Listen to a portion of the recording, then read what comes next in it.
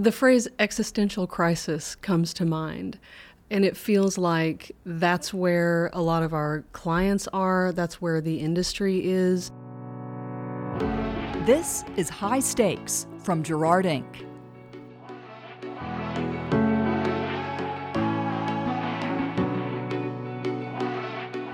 I'm David Schifrin with Jarrard, Inc.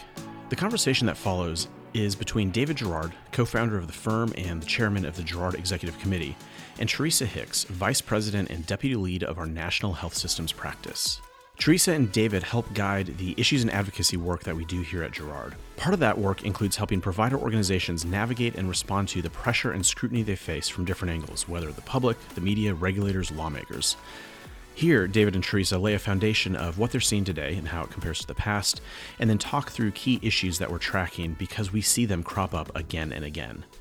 Those include questioning the tax-exempt status of not-for-profit hospitals, providers' billing practices and the cost of care, the importance of building relationships with payers, and questions about the need for and appropriateness of consolidation. Please be sure not just to listen to this episode of High Stakes, but also subscribe to the podcast on Spotify or Apple Podcasts. And while you're there, please leave a rating and a review so others can find us. I'm sitting here with my friend Teresa Hicks, who has spent her career both as a reporter and inside the halls of healthcare, thinking about this industry, and she's joining me around the table, who has spent my career as a reporter and on the inside of healthcare, thinking about the industry and the challenges it faces. And I don't think either of us, Teresa, have, experienced a time when the providers of care have faced such incredible scrutiny. I know we're in this moment of societal distrust and misinformation and malaise, and every organization, institution is getting caught up in the fervor of this and getting wounded and damaged by it. But in the 30 years that I've been working, hospitals and healthcare have been the most trusted institutions. They have been the pillars, and doctors and nurses for sure, and everyone who wears a white coat and serves. But I've never seen a time quite like this, when even some of the foundational elements have been questioned like this. I don't know, what do you think? The phrase existential crisis comes to mind. And it feels like that's where a lot of our clients are. That's where the industry is. It's a moment of definition of who are we as healthcare providers? What role do we play within the system of healthcare and health? Because it's a broader picture than just the care that gets delivered. But I think what we see health systems grappling with are some of these existential questions on a whole different level. When we think about the disruptors that are coming into the market, when we think about the pressures that our clients are feeling, and they're not unfamiliar pressures, right? We've always grappled with financial stability. We've always grappled with what should our service offering profile look like in the community. But the stakes just feel like they're so much higher in this moment because of all of the other things that are going on within society, the pressure that inflation puts on the whole picture, the pressure of some of the volatility and just the way that people are talking to each other, the way that they're treating each other. We've seen headlines about incivility and rudeness, and people just feel like across the board they're losing patience. And I feel like some of the creativity and problem solving begins to be compromised when people are under this much pressure. It's true. And I love your phrase, existential. And we're both word people, right? And we've been in healthcare for a long time, so we know hyperbolic language is like part and parcel of our industry. And everything is unprecedented in the first time. There's never been anything done like this before. And yet, it feels true. Now, if it feels like existential, meaning, are we going to continue to exist as an organization, or do the fundamental things that we've done is really in question? I wonder if healthcare itself is being redefined. What does it mean to be a healthcare provider now that everyone is? And if healthcare is education and transportation and housing and access and literacy, where does it end and where does it begin? And what does it mean for these people who have buildings and surgical suites and gloves that they have to buy and patients that they have to see. Well, and I think we've been talking about transformation for decades, right? And we've been talking about value-based care for a long time, having one foot on the dock and one foot in the boat. And I think the imagery there implies sort of immediacy, like the action, the transition is imminent. But how long ago was MSSP and this sort of ACO value-based concept introduced? It's been more than a decade ago. And we still haven't made that transition, but there are other transitions that are happening whether we're ready for them or not, with other disruptors like Amazon and CVS coming into the marketplace, with the payers becoming providers, this pay-vider trend. And so I think that your traditional hospital systems and healthcare providers, as we have known them for decades, are finding themselves facing different kinds of transformational challenge than I think they thought they were prepared for a decade ago. Great. And I think the pandemic accelerated this and the cost of care. We spend $4.2 trillion a year. Half of it goes to providers of care, right? And when we look at the politically oriented polls, talking about what are the issues that people have on their mind, the cost of care, the cost of health care continues to be like high on the list, inflation and some other things as well, which makes it a political issue. And one thing that has really struck me about this last season that we've been in is that it's been a bipartisan issue, whether you're on the left or the right, sort of wherever you come from the political spectrum, digging into healthcare and healthcare providers. I don't know, it's seen as a positive. It's seen as something that there's political permission to do. I don't know, which should get everyone's attention. I agree. And I think I sometimes can be of two minds about that, because as a patient, as a citizen of this country, thinking about the moment being ripe for change and thinking about bipartisan movement, can we work together on something, that's encouraging. But as someone who represents providers and is in the trenches with them, thinking about what is that change actually going to look like? What does it mean for us and our ability to continue to care for our communities in the way that we know how to do best? It's dangerous, because a lot of the voices that are at the table, some of them are angry voices, right? A lot of those voices at the table maybe don't have the same priorities in mind. Not the best interest of a healthcare provision? Imagine that, right? But I think if you think like a physician who has the best interest of the patient at heart, I think you can look at that conversation and scratch your head a little bit, thinking a lot of that rhetoric sounds good, right? It sounds like maybe it would be beneficial for patients, but when you think about implementing it, the disruption that would have to take place to overhaul the entire system, overhaul the way that we pay for healthcare completely, increase the availability of charity care, right? When you think about actually how that plays out in real life, the pain to get from here to there, even if we agree on what there is, that transition and transformation is going to involve a lot of disruption in where the facilities are, which facilities are open or closed, what service lines can be offered in a community, because you can't just spring change on an industry like that without having a roadmap for how to get to that desired end state.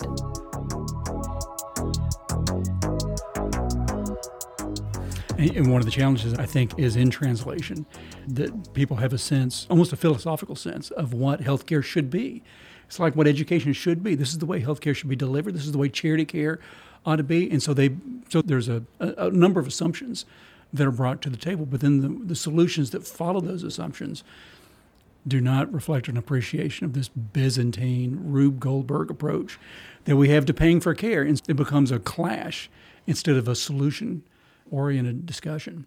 And it gets into some very specific issues. Teresa, could you walk through some of the specific things that hospitals are dealing with that all follow under this umbrella? Sure, yeah. We've mentioned charity care, and I think that's making a lot of headlines, and it's something that is, I think, a necessary an important part of this national conversation. And it ties into a lot of other aspects of the way that we pay for healthcare and who pays for it and how. And so thinking about the way that health systems and hospitals and providers are billing patients and the amount that's on that bill, the cost of care, they're grappling with that. And that leads to this broader, more existential question, especially for our not-for-profit providers that we work with, where their tax-exempt status itself is being called into question and really at risk of saying the word unprecedented. It's really an unprecedented way. Their tax exemption is being challenged, and it's being challenged on terms that are maybe not terms that everybody agrees on as like the playing field for this conversation, right? And so there are a lot of voices that want to equate the value of your tax breaks with the value of the charity care that you provide. And that is a vastly oversimplified form of that equation, right? But it's something that the public can understand very easily. Policymakers can hold on to that. It's a great platform to talk about, right? But again, when it comes to actual practice, does it make sense? It means great emotional language. Charity care, being a charitable organization, getting in a position where you don't have to pay taxes. There's great emotional heft if you're a political thinker to bringing yourselves to one conclusion or another or activating supporters. But it doesn't reflect the true hard work of how we pay for health care today. And we can talk about the model being broken and the money's not working the way they're supposed to, but we use them anyway to jury-rig the system so we continue to provide care. It's a hard story to tell. It is, and there's not a lot of empathy for the business of healthcare or the elements that these leaders are trying to balance. But ultimately, if you're running a health system, you want to be able to care for your community. And that means being able to care for individual people, right? And charity care is part of that. Making care affordable is part of that. Improving the health of the community is part of that when it comes to population health. But how do you balance that with your need to remain solvent? And the phrase, there's no mission without margin, is true. It's a little tired. Like, people are tired of hearing that. It doesn't make a great argument anymore, but it doesn't make it any less true. And so I think when we think about what's keeping these executives up at night, it's that. It's how do I balance margin with mission? How do I serve my community in a fair way without going bankrupt and having to close facilities? That's not good for patients either. It's really tough. You can talk about how tight margins are, but if you're driving past the hospital with the big brand, you see the cranes and the buildings going up, and there's a little disconnect right between what is sometimes said and what the optics are. But sometimes there's not a conversation happening at all. So the cranes and other things exist in a vacuum. We run surveys all the time in states asking questions about community benefit because it's important to the reputational value of our organizations and leveraging their political strength, where we find more and more that only half of residents think these hospitals are delivering like true community benefit, that they're bringing value that's worthy of their tax exemption, for example. It doesn't surprise us on one side, given the media coverage that we've seen, but on the other side, these brands have been in these communities for 100 years, and only half of the folks think they're getting value, they're true community benefit from these organizations. Seems to be a lost opportunity there, something more to do. Agreed. And I think another interesting question to ask would be, how do you know if your hospital or health system is providing adequate community benefit, right? Because the Marcom teams spend a lot of time and resources building these beautifully designed and articulately written community benefit reports. How many people really do you think read those reports? And even if they did, would it land, right? I think it's important to recognize when you ask the public a question like that, they're drawing from a very limited pool of data and experience, and a lot of it is their own experience. We did a survey with a client last year, and we were talking about patient preference and what drives patient decision-making and things like that. And we asked them, what factors do you care about when you're choosing a provider? And predictably, cost was there, quality was way up there, right? And then we asked that next question of how do you know if a provider delivers good quality care? The thing that really they leaned on the most was their own experience. They said, I know if a provider delivers good quality care by my own experience. That is equating patient experience with care quality.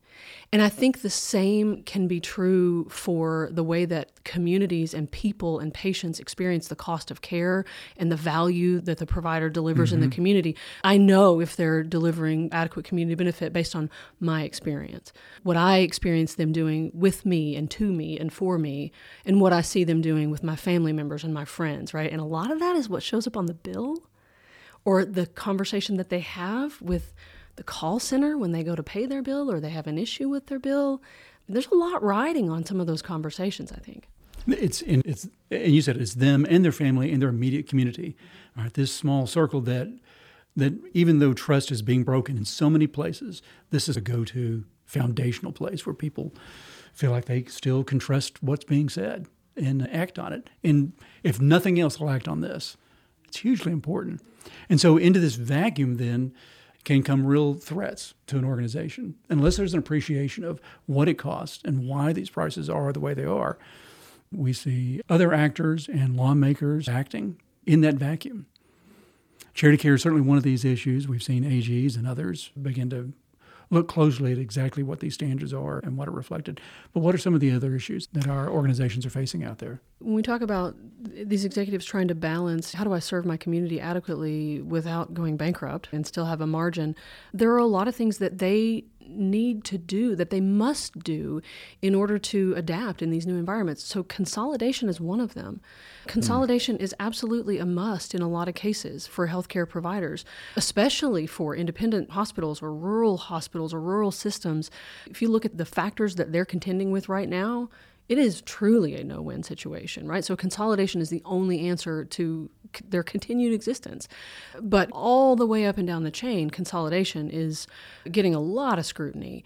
And in some cases, rightfully so. Consolidation is not always a good thing. It's not a panacea.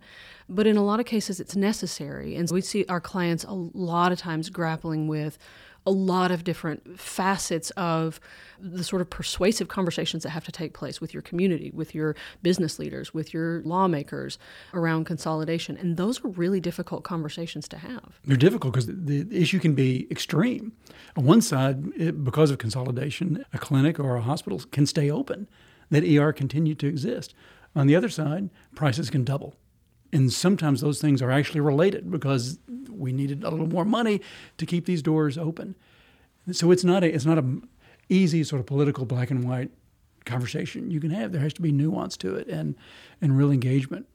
And I think that the conversation about that is not nuanced enough at all. Okay, so big existential questions. And like all these conversations we've been having, they're all about money. They are. It's all about monies and dollar signs and little bags of gold and everything that we do to pay for healthcare. Whether it's consolidation, it's a kind of money situation, or billing and cost of care and payer, it all comes back to how we're going to pay for healthcare and who's going to pay for it, and how do we know that we're getting the best value for that dollar.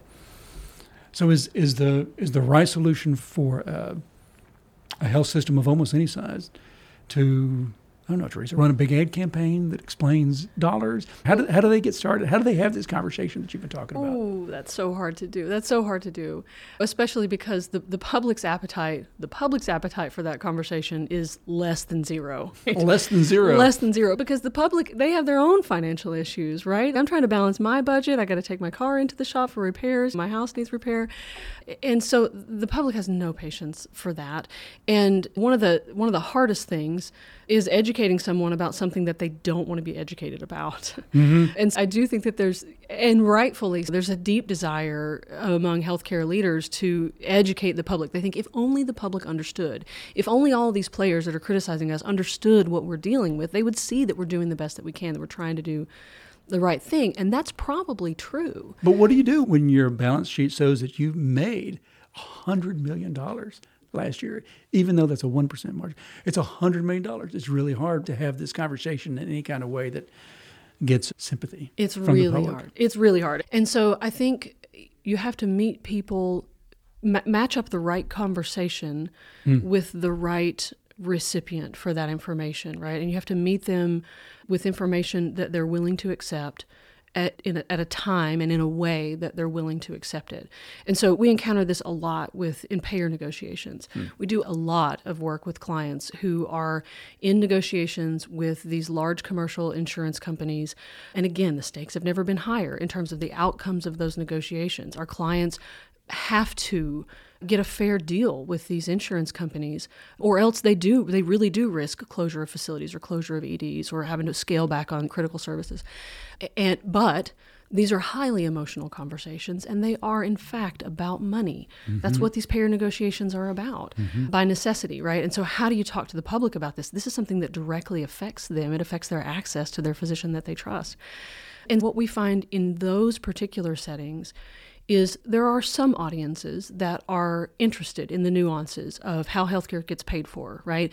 And the business elements that these leaders are grappling with. Those audiences include employers, particularly your large self-funded employers that have they've got their self-funded insurance plans, right? And so it's directly coming out of their pocket. They understand the nuances of the business, and it matters to them how healthcare gets paid for. And so you can have those nuanced conversations about, here's what we're facing in this negotiation, in this landscape.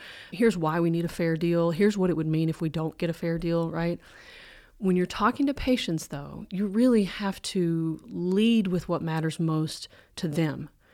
And what matters most to them is, can I continue to see the doctor that I know and trust?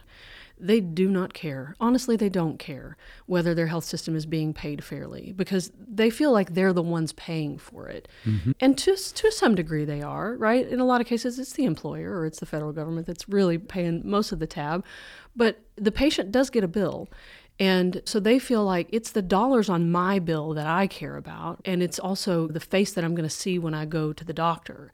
And so you have to talk to them within that framework, and sometimes you have to hold those arguments, those nuanced conversations for the audiences that are prepared to receive them. Lawmakers are another one. You can have those nuanced conversations with your policymakers. You can sit down and have that conversation. And so I think it's a matter of directing the information to the right audience at the right time. So which is better, to have the conversation in the heat of the moment when the battle's joined, or before the battle is joined when you can anticipate that's coming? I don't know, it's just a question. That's a great question, David. As you always like to say, you want to buy your umbrella when it's not raining, right? It's good advice. It's great advice. But it is true. And I think more and more the clients that we are working with are not only recognizing the value of that, but really putting their energy into that. We'll get into a payer negotiation, right? And we get into the thick of things, right? Where it really matters. The stakes are high. And we think, oh boy, I wish we had this conversation 6 months ago or 12 months ago with this employer or this insurance broker or this elected official. They're starting to get to the place where they are having those conversations 6, 12 months in advance. And I think preparation is key, because you can talk about the bigger issues, you can paint the picture before you're having to explain something that's going to negatively impact the person you're talking to. So yeah, always a great idea. I think it's an important point, because of what we've been talking about. It's such a complex story, and it has so much nuances, and it involves money and monies that move in certain ways based on certain criteria. And it's not a conversation you can have once and feel like your message has been delivered. There has to be a real engagement, a real dialogue, a real, connection where people can ask questions and not be clear, and then not be clear, and then become clear. And through that, not only can you get your message across, but you can create a relationship where people can ask future questions. And once you've set that table, you put in place how future conversations are going to be held. You set expectations about who you are and your humility in the market. I think that's politically important right now. Agreed. Another thing that comes to mind is, how do we communicate with news media about these really tough topics? And there's a broad spectrum of news media. There's your local media, and then there's your national publications and trade pubs that are tackling these issues in a very nuanced way in a lot of cases. But I think when you're talking about media, it can be sometimes a mix of having to pare the message down to its most essential elements. It's most elemental forces, yeah. Yeah, but there are some places where you can get into nuance with certain reporters or certain editors, right? But I think that some of the things to remember when you're thinking about communicating with news media about these issues that involve money is breaking it down into sort of bite-sized points that you want to make, and you may only be able to get 1 or 2 points in a story. So you can't have an entire thesis that you want to try to get across to a reporter, because they don't have this, even if they listen to you, they don't have the space to print it, right? So you got to break it down into bite-sized points. But then the other thing to do in a really planned media strategy, thinks through these elements, is you don't want to be the only voice saying whatever it is that you're saying, really right? important. To have third-party folks speaking for you, because in a lot of very real ways, talking to the news media is talking to the public. And so you have to say things in a compelling way. You have to appeal to emotion, because that is how people make decisions, unfortunately and truly. You have to have stories to go to make your point. And so it really takes a comprehensive, multifaceted strategy when you're thinking about how do we deal with news media on these issues of money. And it's the same approach, or it's an identical approach for all the issues we've been discussing, right? Because there's one set of news media, there's one set of opinion leaders in the community, you have one group of colleagues and physicians that you're working all these issues against, right? To be in conversations allows you to deal with a variety of issues. So getting ahead of it actually will be, inoculation's too strong a word, it's because there are troubles now and troubles ahead. But boy, it's good groundwork for everything that you're going to have to deal with. Yeah, it's opening the lines of communication with them just so that you've got faces and names and numbers and ways to reach these people. And just having avenues of communication is a significant win in this case. It is a significant win. And to the point of engaging in these conversations now, we certainly have worked, you and I both, with health systems who have been ready to do this as soon as it was needed, as soon as the issue came up and there was enough pain. They actually felt like they needed to invest themselves in this work. And so if anyone is wondering whether these questions are going to come, whether the scrutiny is going to arrive, whether lawmakers are going to do this or media is going to do that, I think they can rest comfortably knowing the questions are going to come. It is inevitable, right? Oh, for sure. Yeah, it's not a question of if, it's when. And how prepared will you be? And who will you have on your side when it does come? Thinking about the 100-year history, in some cases that these systems have, it can be an asset. And our clients are really, we see them slogging through these outdated, outmoded systems, and no one individual leader can break through that and transform the entire system, right? Transformation takes a long time, clearly. Do we wish it was faster? Absolutely. Do our clients wish it was faster? Definitely. And so I think one of the things that we have to do is just take that into account. These leaders that we're working with are working within a system that is just not a well-oiled machine, and it's not their fault. It's a system that they inherited, and they're trying to make it better. But it's a challenge. Mm-hmm. It is a challenge. And I think the brands can be extremely beneficial in this conversation to what these health systems need to accomplish. I think our health systems have built such sort of grace and goodwill through the brands that there's a receptivity to us as a branded organization versus those that are still trying to find their way, like to even demonstrate their value. If you know this is the brand organization, it comes with at least a modicum of trust that you can lean into and use. And those brands and the affinity for them are not built by a logo or by a hospital building. The affinity that exists for some of those brands are built by relationships, and relationships that are handed down through generations. My mom delivered a baby at this hospital, and then I delivered a baby at this hospital, or this doctor took care of my grandpa, and now they're taking care of me. And it's all about the experiences and the trust that is built through those experiences. And so I think one thing that I would say when thinking about brand equity and public trust and affinity is don't underestimate the value of the human faces that actually are the embodiment of your brand. It's the people. It's the people who are providing the care. It's the physicians, it's the nurses, it's all that, it's EVS, it's the people that help you park. Right? Yes. All of that matters, and that is your brand. So you're saying the brand has to be re-earned over and over with the experiences people have with you. Yeah, and if you want to nurture your brand, you got to nurture your people. And that's a whole separate nurture the people. Podcast. Stay tuned for chapter 2. But I completely agree. And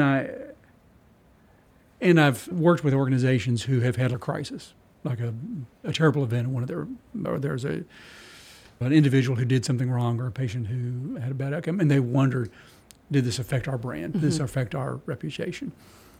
And we would do surveys based on that concern to answer questions they may have had. And sometimes it did, but it was really rare because it was a unique event that was in contrast. It was very different from the united experience that people were having throughout the systems. And so it created this cushion, this momentum.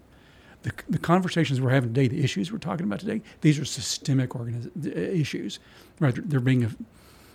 They're touching patients throughout the market and politicians throughout the market. And it has a different kind of impact, I think, on brands. And I think brands have some impact here, but are more vulnerable than some of the crises we've dealt with in the past. Yeah, agreed. I can't tell you what a joy this has been to spend some time with you here. This is great. Yeah, really fun. fun. Oh, my God. Yeah.